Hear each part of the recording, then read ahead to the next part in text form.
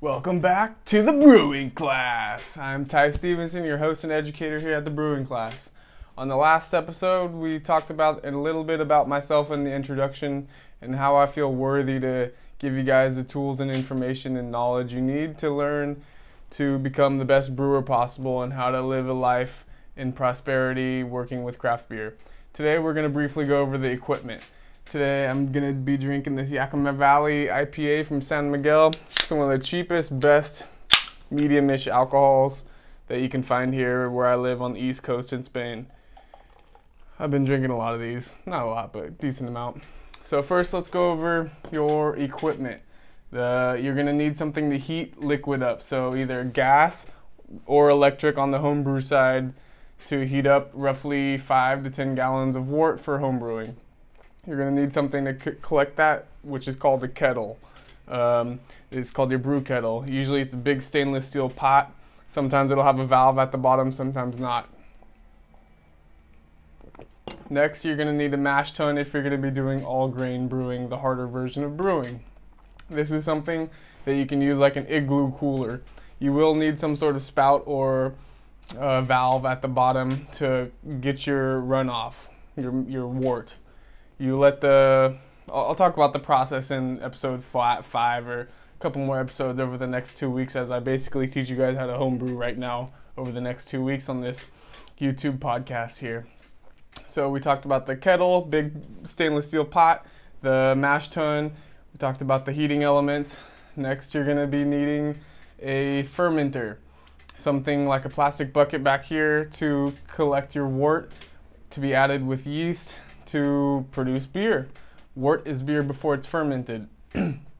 And once that is done, you will be needing stuff for packaging. You can either use a stainless steel keg or some sort of keg with a CO2 canister and a CO2 pressure gauge, as well as CO2 hosing. It's a little bit more expensive to do that, but it's faster and typically produces better beer. If you don't do that, you're going to be doing bottle conditioned secondary fermentation in the bottle. So on bottling day, which is usually roughly 2 weeks or a month or so for an ale, after you brew the beer, you will need, for 5-gallon batch, you'll need at least like 50 bottles of beer, 12-ounce bottles of beer. Ideally, they're brown, not clear or green. And you'll need the same amount of bottle caps. Then you're going to need a bottle capper. You're going to need Star San, which is a sanitizer solution, or iodine solution, some sort of sanitizer solution. And then you will need a auto siphon to pump it, and all the liquid will start to go. The bucket has to be up here, and the bottles have to be below it for the auto siphon to work properly. And then you fill your bottles, and you cap them, make sure everything's been sanitized. And then you let those sit for about 2 weeks.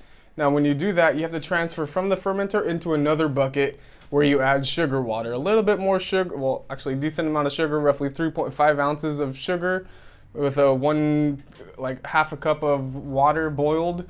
And you stir it, you mix it in with a beer to add more sugar for the yeast to re-ferment in the bottles to give you carbonated beer. And that's basically all the equipment you're going to need for brew day and bottle day. You will probably need some sort of mash paddle or a big spoon to stir the mash if you're doing all grain. If you're doing extract, you just need something like this. For me, this is my big kettle.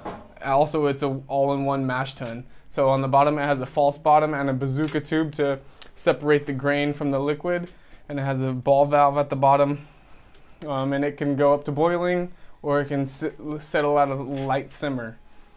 This is how you brew. This is all the equipment. It's not too difficult. This thing cost me maybe $120. It's one of the cheapest things you'll find. Electric brew system. I used to have a propane brew system back in California. Spain, it's a little bit different. A little bit more harder to find good equipment here out in Europe. If you're living in America, you're pretty lucky. So if you guys have any other questions on what equipment you may need to start brewing beer, feel free to shoot me an email at brewer@thebrewingclass.com. Thank you guys for tuning in, and we'll talk to you soon.